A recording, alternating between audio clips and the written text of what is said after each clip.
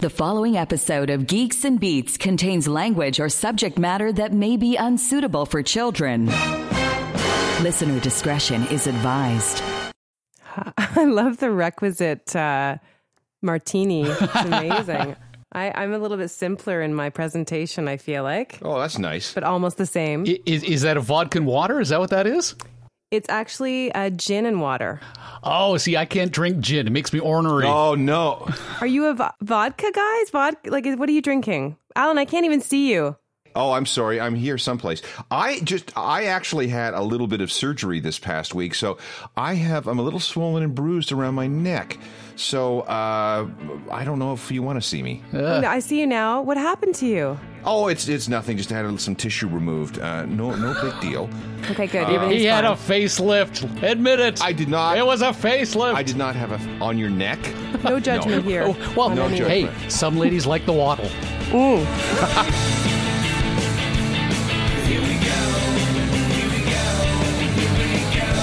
From the headquarters of Geeks and Beats magazine, simulcast on shortwave radio and Citizens Band 14. This is the world's most popular podcast with Alan Cross and Michael Hainsworth, featuring musical guest Sting. Technology is making cheating that much easier. But it's not the gear that's making us unfaithful. Cynthia Loist of The Social and FindYourPleasure.com on the old-fashioned reasons for high-tech infidelity. Rock stars who cheat, which isn't a big deal, certainly not news, and those who don't will kiss and tell because they did too. Plus, how to win a Roku Premiere Plus for your relationship-saving evenings of Netflix and chill. You know what Netflix and chill means, right? I do. I've been married too long to actually do the second part. And now, Alan Cross and Michael Hainsworth.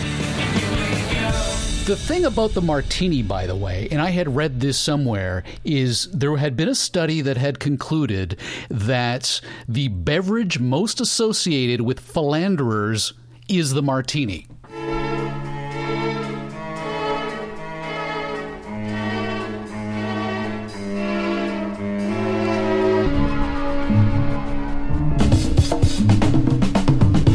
I believe that. I do. Yeah. I believe it too. Listen, I can see that there's something sort of pseudo-suave about it. There's a kind of like Don Draper-esque quality, although I don't think that was his drink of choice. But I can sort of see that. If I see a guy in a bar and he's drinking a martini, I don't necessarily trust him right away. Oh, great. Thanks for that. Listen, my partner drinks a martini as well. We did the copious of them on our cruise that we just got back from. So It has to be the James Bond connection, too, because he's the most famous martini drinker in the history of the human race. And he's not exactly the most faithful human being on the planet.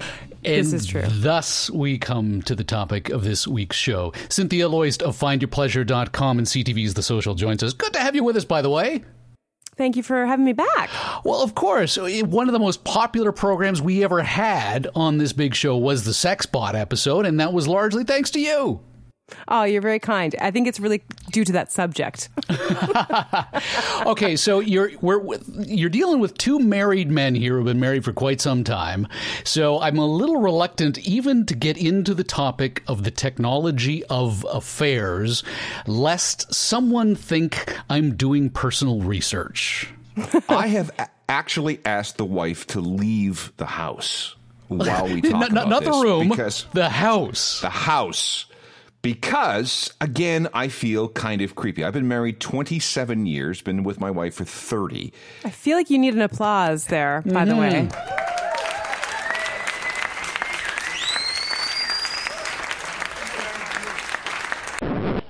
It's just a bit weird to be talking about this at this stage in our relationship, but it's something that so many people are engaging in, I guess. One of my favorite quotes came from Bob Hope, and he was married like literally 69 years.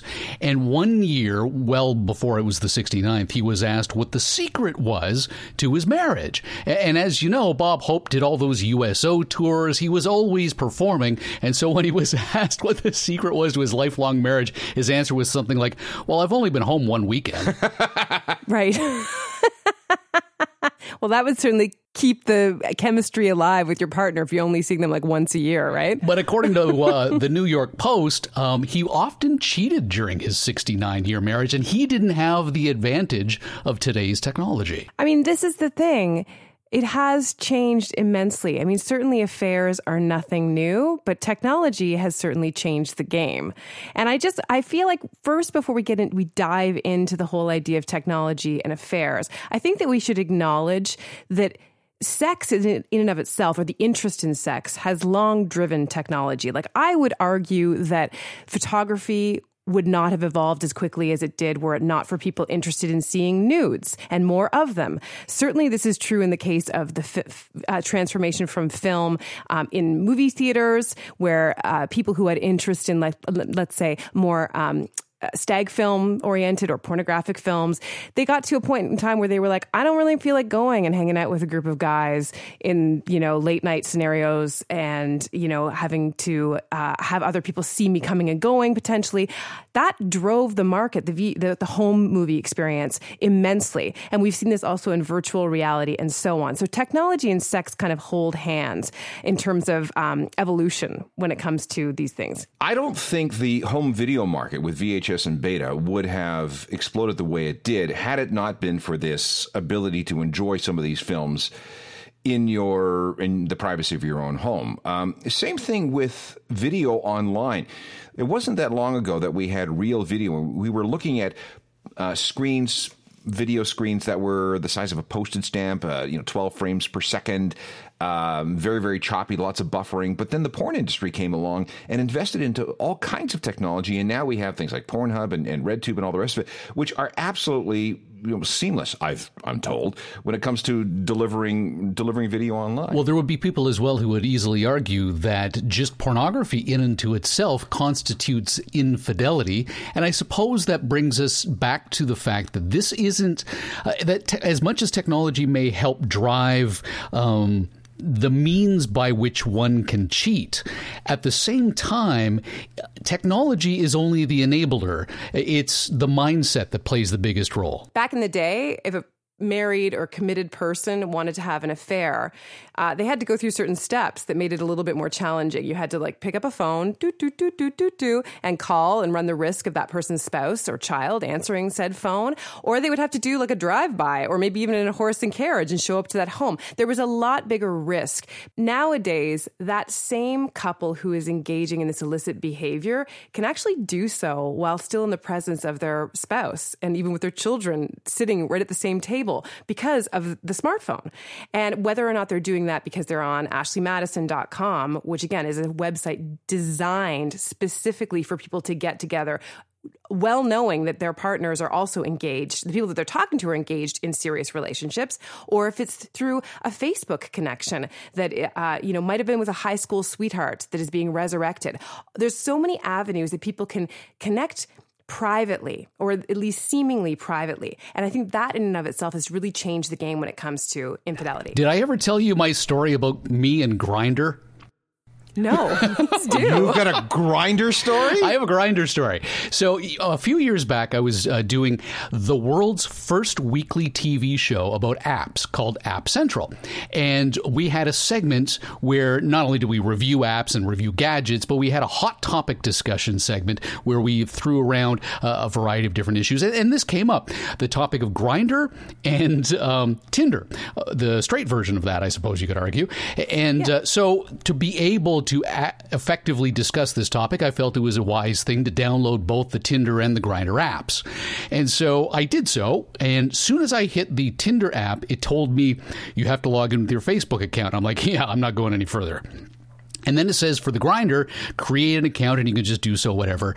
And I, at that point, has had a sober second thought about doing anything with either of them where I actually had an account. So I'm not creating an account on that one either. Fast forward a month after we had recorded that episode of the show, and you may know that if you've got a smartphone like an iPhone and you download an app, often any other account that you've got running on any other device will automatically download it too. So wifey's using the iPad. Oh, no. In bed about a month later, and I walk in and she's got this look on her face, and I say, "What?" And she says, "Why is there Tinder on the iPad app?" I said, oh, if you flip to the next screen, you'll see that Grindr's on there too. that apparently wasn't the right answer. See, when I was working as a program director for a radio station, Ashley Madison came and bought some time. And so the checks cashed, we ran the commercials, but the amount of blowback that we got from the audience was such that we had to pull the ads and refund the money because people thought it was such an immoral thing. But now if you drive westbound on the Gardner, there's a big electronic billboard just as you transition from the Gardner to the QEW that has Ashley Madison in 16 colors up there. So I think that there is a certain amount of acceptance that's coming along with these apps, these websites, and the notions behind them. It kind of reminds me of, back in the 90s when we were really seriously debating whether or not we should run condom ads on the radio because that, had to do with sex. So as time goes on, we become more accepting of these technological things that facilitate things that previous generations and other people of this generation find immoral.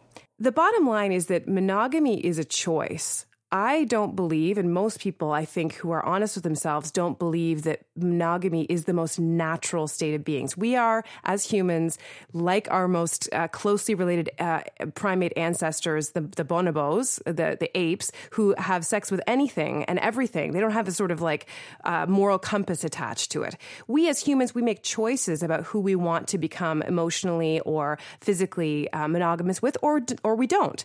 And I think the thing is, where there's been this disconnect over the years is that people have sort of had these ideas about what it means to be married, for example. And there's this kind of happily ever after ... And nobody really talks about the ... We don't talk about it in sex education. We don't talk about it amongst ourselves. We certainly don't talk about it with our partners, about what it means to have a really amazing, long-lasting sex life with somebody. And for some people, that might also mean not a lot of sex.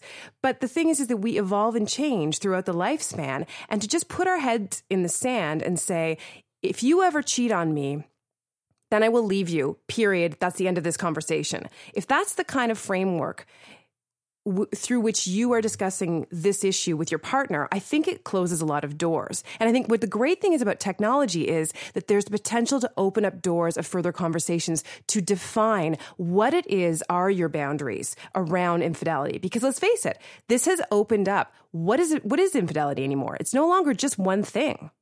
Well, I suspect anyone listening would agree that the definition of infidelity is tied to what the partner is expecting out of you. And if there's the mismatch between expectations and actuality, that's where you have problems. If your partner doesn't have a problem with you kissing someone else, that's not infidelity. But if your partner has a problem with that, that is infidelity. How many people drill down to those details, though? Because a lot of people would say, okay, for me, I know that if you kiss somebody else at a party, that's cheating for me. But does anyone ever say, does masturbation to internet porn count? Absolutely. You don't think that there's an entire segment of the population that believes pornography alone is a cause to claim infidelity? I do. And I think that that's sad. I think that it's sad that also people don't have those conversations before they get into serious relationships. Right.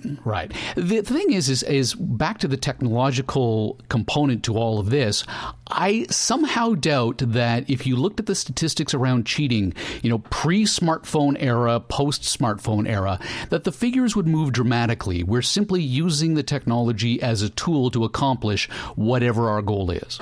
Accurate statistics around infidelity are notoriously hard to pin down because there's a kind of general idea that goes around there that for long-standing couples, about 30 to 40% of them will at some point in time be touched by, or they may experience and have infidelity. But what does that mean exactly? Does that mean that you kissed somebody? Does that mean you had sex with somebody? Does that mean you encountered a webcam girl? Does that mean that it was flirting online with an old high school sweetheart? These are the things that we don't know the answer to.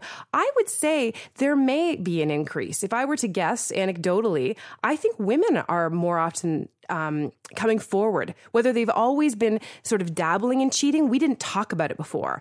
And I would say, in my experience, more and more women are realizing that they don't have to be in long-standing marriages where they are sexually dissatisfied.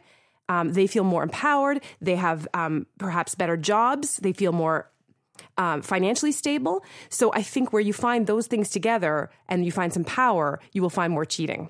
If you also look at popular culture, you'll see that it has been normalized. A lot of people watching TV will see everybody having an affair. I mean, if we look into American politics, we'll see guys like Bill Clinton, for example. If the president of the United States can be this notorious horn dog, well, then why can't everybody else? There's also the issue of loneliness, especially among the generation who have always had smartphones. They've never been disconnected. They've always used technology to engage with everyone. So there is a certain acceptance. So of course I use Tinder. Of course I use Grindr, because that's how I communicate. This is the status quo. This is normal for me and my generation. But I can imagine that the moment that person finds someone on Tinder and the two of them are in a monogamous relationship, that the rules change completely. Here's what I'll say. I think that people have many minds about the quintessential cheater. Like, they think of this idea probably from technology. They've heard about the stories. They grew up with Bill Clinton. They see online all the time, what the Kardashians are doing, what kinds of affairs are happening all over the place. And there's this idea of this kind of particularly male, narcissistic guy who has no boundaries, who will never commit to a woman. This is the stereotype that's out there. And he's constantly on Tinder and he's constantly looking for the next thing. He might be on Ashley Madison. He's not to be trusted. But then there's what in reality, I feel like there's more and more of a person who's evolving, who I feel like I'm getting access to, which, Alan, you tapped on this, is a lonely person. A person who is maybe very happy in their marriage, is disconnected from maybe their friends, maybe they're dissatisfied with their job, and they maybe innocently also they connect with somebody on Facebook they used to know a while ago, or they start chatting with somebody they see on their Twitter timeline who happens to share similar interests in them, and they start talking, and then it becomes a little bit more flirtatious, and before they know it, they're into something that they maybe weren't looking for, didn't expect.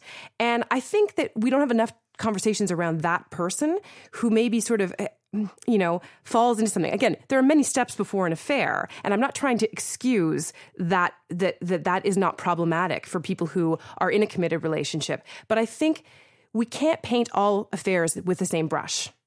And the other thing, too, is that we're looking at this through very Western eyes, very Judeo-Christian eyes. If you go to other places around the planet where marriages are, political unions or unions of two families or whatever it is, where the relationship between the man and the wife is one of producing offspring. Mm-hmm. And there are many cultures like that.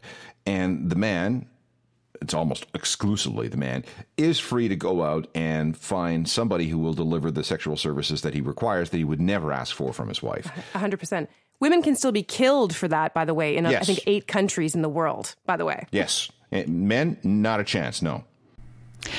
Interestingly, though, this brings us full circle back to the idea of romantic love, and that, from my understanding, romantic love is actually quite a new concept, whether it's the late 19th century or the early 20th century. Prior to these centuries, humanity used marriage as a means of something beyond just meeting that sexual and intimate need that we have. I mean, for sure. I think in many parts of the world, as Alan was pointing to, that marriage is still continues to be more of a business decision or more of a practical or familial decision. But here in the West, where we have been sold this idea about romantic love, and it's really become a multi-million-dollar industry. To talk about technology again, you think about the way the wedding industry has evolved. And I mean, it's you turn on the TV. Or devolved. Or devolved, right? But people are spending so much money. And you see this. There's, like, I would say Instagram porn, I would say wedding porn, about how to make the best sort of, wedding day. People are so focused on finding the love of their life, connecting with them, having this big bombastic day where they are the celebrity. And this is all, I think, propelled in part by technology. And nobody talks about what does it look like then the day after that? What does the marriage look like? And I do think that the next generation coming up, because they have been connecting with each other and their sense of intimacy is different. And maybe because they were raised with divorced parents, they have a little bit more of a realistic perspective going into what marriage looks like, that they may be starting these ideas a little bit sooner than us. But let me throw this at you. The 1960s were the era of free love, the introduction of the birth control pill, and all kinds of hookups. But those teenagers and people in their young 20s, those baby boomers, grew into very conservative parents, and they settled down. A lot of them did. The majority of them, I like to think so, did, into stable monogamous relationships. We saw the same thing happen with Generation X. Again, they rebelled against their parents. There was a lot of sleeping around. And then they grew up and they got into the monogamy and raised kids and did things the normal way. Are we going to see that with the generation that's become raised on technology?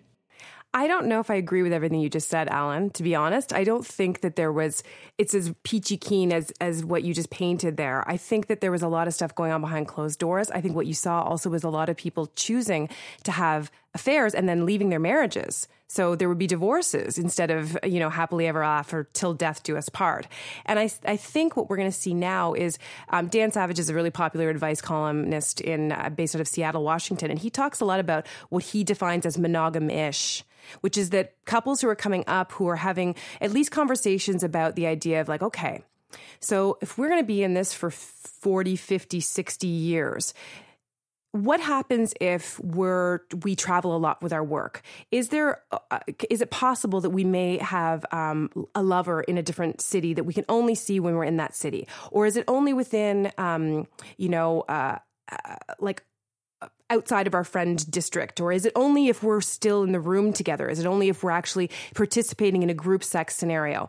Because then it's like they're defining for themselves what might work within the context of their relationship. It's expanding monogamy, basically. And this is not going to work for everyone. I'm not saying that I think monogamy is realistic for some couples, but I think that what is happening is that the technology has allowed people to have conversations that they didn't have before and is making them think about things differently and being more realistic, as opposed to people paying lip service to being all fidelitous all the time. And meanwhile, they're doing their own thing on the side and not being honest with themselves. I think that was happening far too often for a long time. If there is one area in which I can imagine technology plays a role in increasing cheating, it is pornography. We were talking to Pornhub a couple of weeks back. We didn't get a chance to go down this rabbit hole. But the idea that is sex driving pornography or is pornography driving sex? If I find myself on Pornhub.com with a list of the trending topics, certain things today were not popular 20 years ago and are now. And then when you see a lot of that adult content and you bring it into the bedroom and ask of your spouse, I want this, and your spouse says no, there's a side of you that may think, well, wait a minute, everyone else is doing it. Clearly, it's in porn and it's the top trending topic. I think that porn is driving sex in some ways, and I do find that a little unnerving. I mean, we've seen this in trends, even in body hair over the years. I would argue that seeing the kind of clear cutting of the bush on women has been a direct correlation from what we've seen in porn. And I think that certain sex habits, we know that in my mother's generation, for example, I don't think a lot of women were performing oral sex on their partners as frequently. I'm sorry. Is that off limits? Can we not say this stuff? No. You know what? It's totally cool. It's just Alan. Okay, all right. Sorry. Did I give you an image, Alan? I'm sorry. I'm sorry. But it's true. You can rock me to sleep tonight. That was not a thing that was happening. But I think nowadays that's part of like the buffet of sex, right? And it's changes at every generation. I do think porn influences that. I mean, is this always a bad thing? I think it's a bad thing if you can't separate fantasy from reality. Like, I think also I think it's one thing to be in a partnership and be like, okay, I saw this thing and I'd like to try, I read 50 Shades of Grey. Let's try to tie each other up. But if your partner's not into it, it is kind of a brick wall. So then that's when the onus is on you to be like, how good is your imagination? What else can you do to get there? So for example, let's say you really want to do a threesome. I'm just going off now, you guys. Were you ready for this? Brace yourself, Alan. It's okay. I can handle this one. But let's say your partner is like, no way. I am not inviting another partner into this. Well, that's when, why can't you invite a sex toy in to make it seem like there's a third party, there's a third appendage in the room? And I mean, there are toys for both feminine parts and male parts that you can make it seem like there's an extra person without running the risk of breaking your monogamous relationship, let's say. So I think that people need to get a bit more creative. I hate to think that porn, I mean, I've been on porn sets. I've met a lot of porn stars over the years through the documentary that I used to produce for. So as much as I don't have anything against porn in particular, I really think people definitely need to tap into their creative side and not look to porn as their sole inspiration. The only thing I have left to say is I have Snapchat on my phone, even though the company is no longer supposed to be about sending dick pics to people that disappear. It's supposed to be a news app now, and I am so incredibly nervous about wifey finding out I have something like Snapchat on my phone. I totally agree. I would like to try Tinder just to see how it works, but there is no way in hell that I'm going to download it. Yeah, I said Snapchat, you said Tinder. Yes. Cynthia Lois from CTV's The Social and findyourpleasure.com. Cynthia, thank you so much. Thanks, you guys. A moving picture through the light projected, he can see himself up close. A man captures color, a man likes to stare. He turns his money into light to look for her.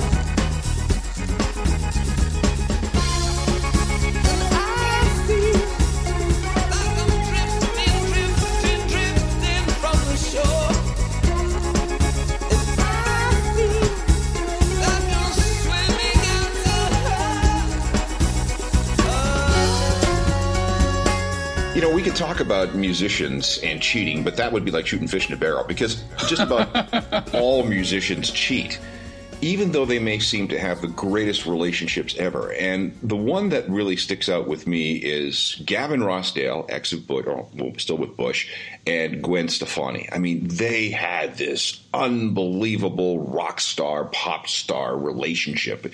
He was in a famous band that had sold millions of records and was on the route to doing, you know, all kinds of other things within the TV industry. She was actually richer than him with No Doubt, her solo career, her fashion line, her makeup, all that sort of stuff. And you know, both of them insanely pretty. And he goes, and I think it was with the babysitter. Yeah, I'm looking at this now. The Sun in the UK went all over this. Mindy Mann was the nanny at the center of the divorce. So how, honestly, I mean, I've met both of them, and they are extraordinarily attractive. Gwen Stefani is one of the most perfectly sculpted women I have ever seen in my life. Dude, what were you thinking? I've got a theory. You know what my theory is? Because The Nanny ties perfectly into the Arnold Schwarzenegger affair as well. And I know a lot of people in television world end up having affairs with their makeup artists. I think it is one person. finds themselves attracted to someone who is in a position of support and almost like a mother figure, taking care of the kids, taking care of your life, taking care of your makeup. It all comes full circle back to every little boy just wants his mommy. Well, that could be, or here's another argument. You can't have filet mignon every night. Oh, okay. Sometimes you just want to have a greasy, dirty, slutty, awful... Is this why you go to Kentucky Fried Chicken once a year to remind yourself why you don't go to Kentucky Fried Chicken? Kentucky Fried Chicken is the perfect example because when you go past a store and you smell it, you go, oh my God, that's the greatest smell of all time. And you go in and you get yourself a nice thigh. That's my favorite cut. And it's sitting there in front of you and it smells delicious and you know you're going to get a mouthful of skin when you bite into it, and you finally do. And then you take another bite, and then by the third bite it's like, yeah, I You're still talking about Kentucky Fried Chicken, right? Oh, sorry. Yes, I am. On the flip side, one of my favorite musicians of all time has that perfect love story kind of romance. It's Robert Smith of The Cure.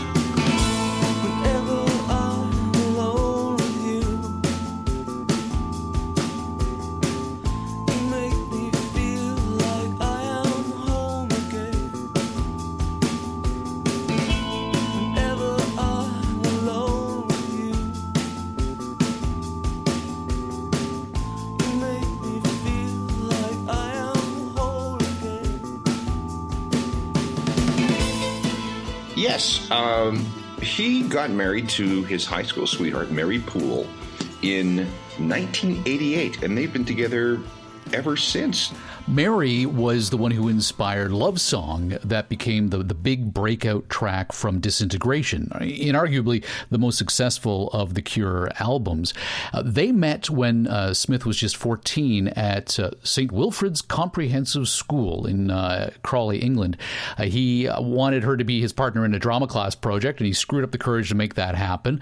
In 2004, he told The Guardian that he struck lucky early on, and when he was interviewed by Lime Lizard in 1991, it was her lack of confidence in his future as a musician that made him create The Cure, which we know back in the early days was called The Easy Cure. And he wanted to wait until he had known her for longer than he had not known her to marry her. And so 15 years after they met, Love Song was his wedding present for them. They exchanged vows in 1988. And in 2004, he said, I love her. I adore her. She's my Cindy Crawford. I could only imagine, though, some of the lyrics to some of his tracks would make me as a spouse question all of that. You don't hear anything about them. You don't ever hear anything about her. It's all been, from what we understand, to be a very quiet, very successful, very loving relationship. And it's not unusual. Bono and Ali Hewson, they've been married since 1992. David Bowie, who had flings with both sexes over the years, was married to Iman in 1992. Did I say Bono in 82 or 92? I meant 82. 92, yes. Keith Richards and Patty Hansen. I mean, Keith Richards. Come on, he's been married to the same woman since 1983. Well, maybe it's because she's the one who provides him with the blood transfusions. Or, yeah, and the urine samples and all those things that he needs for work visas. Ringo Starr and Barbara Bach, 1981. Michael Anthony and Sue Anthony. Michael Anthony was the bass player in Van Halen all those years, and they were one of the hardest partying bands ever. And the other three guys, David Lee Roth, Eddie Van Halen, and Alex Van Halen, they were out on a sexual mission every minute of every day that they were on tour. But all the stories I hear about Michael Anthony was, no, I've got my girlfriend Sue back at home, and I'm going to behave myself. So he was the one that really stood out from the crowd. He, kind of looked like Fred Flintstone hanging around with his bass in the corner all the time. But he was very, very faithful. Sharon and Ozzy Osbourne have been married since 1980, but as we've seen in recent weeks, Sharon has come out and said that Ozzy has cheated on her a total of 6 times. And who else do I have? Oh, Angus Young and Ellen Young. Angus Young from AC/DC, 1981.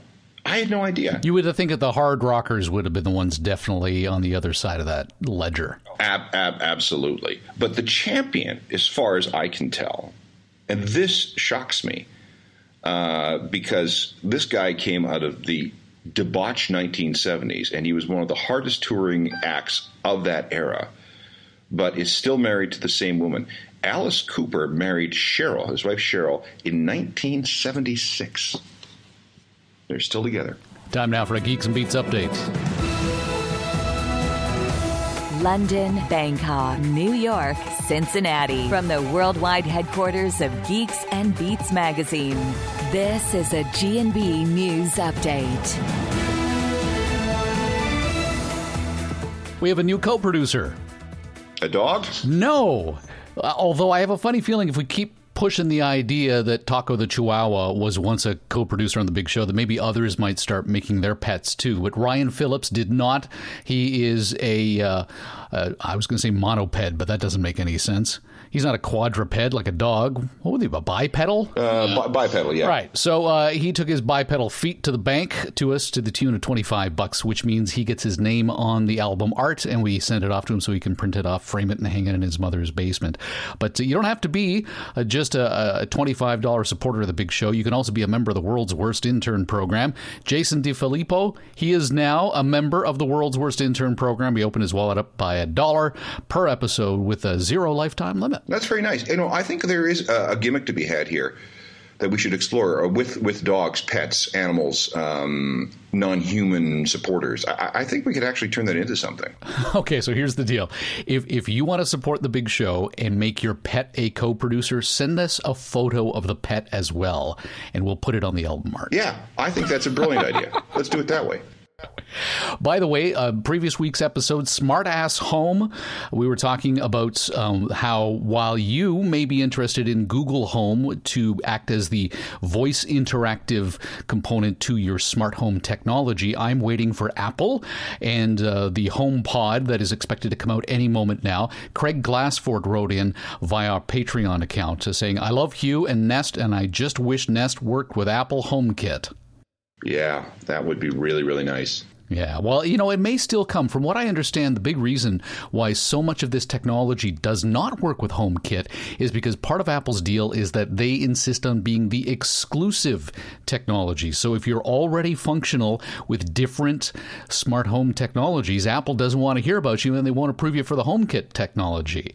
But we will be giving away a Google Home October 4th. And the only way you can win one is by being a member of the World's Worst Intern Program. Go to geeksandbeats.com and click support the show. Sign up via Patreon. For every $1 per episode you support us, that's essentially a raffle in the big bin for us to give away to you. And before that, September 20th, we're giving away one of those Roku Premiere Pluses.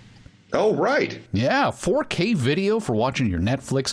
It also supports an app called Plex. Are you familiar with this? Yeah, I have it on my phone, I think. Right. So if you've got one of those network-attached storage devices, an NAS, chances are it supports Plex. So you can have your own home cloud with everything on it, and you can stream your content to your TV that way. It's got the 802.11 AC wireless, and the most important point is a point-anywhere remote, so you don't have to worry about making sure you get it on the little clicky eyeball. Oh, very cool. Okay. And when are we going to give away the Google Home? October 4th. Right. Okay. Where good. were So you that's when I coming said up. October The box 4th? is safely in my office downstairs. Excellent. That's the second one. The first one you opened and you've got it up and running. You still loving it? My wife is still having a lot of trouble with it. She has come up with some very colorful language for Google Home, and it's interesting because every once in a while she says, not me, Google Home says, I don't understand what you're trying to tell me, and that just infuriates her even more. And she'll turn to me, and I get the standard response, it hates me. Well, it's a good thing she didn't listen to last week's episode, or otherwise, you know, she might hate you too. Yeah, it's like she's going to listen to this podcast. Forget it. She wouldn't know how unless you asked Google. Yeah, because you would try. That's exactly it. I don't have to worry about a thing. Catch all new episodes of Geeks and Beats Wednesdays on iTunes. And watch for Geeks and Beats magazine on a newsstand near you. To be part of next week's show, call area code 323-319-NERD. Follow the stories on Twitter, Facebook, and get your dose of Geeks and Beats anytime at geeksandbeats.com. I mean, sorry, guys. Jason's doing some funky stuff right now. Unlike you guys, my partner is right in the room right now having this discussion, and he's doing some nerdy adjustments. So I'm extremely distracted. How are we doing here? All right. Sorry about that. You guys okay? I would say, can I just move it this way a little bit? Yeah. Okay. Good. Thumbs up. He was just jealous because he saw that I had a spit catcher as well. He might have seen that. Michael's calling this his spit catcher, and he felt it's a windscreen spit catcher. Okay, here I'll jump back in. I'll say that. But nowadays, with the advent of texting, social media accounts, of course, online things like you're distracting me still. What are you doing? Yeah, please go away. God, I can't work under these conditions. I'll be in my trailer. The Geeks and Beats podcast would like to thank the National Science Foundation.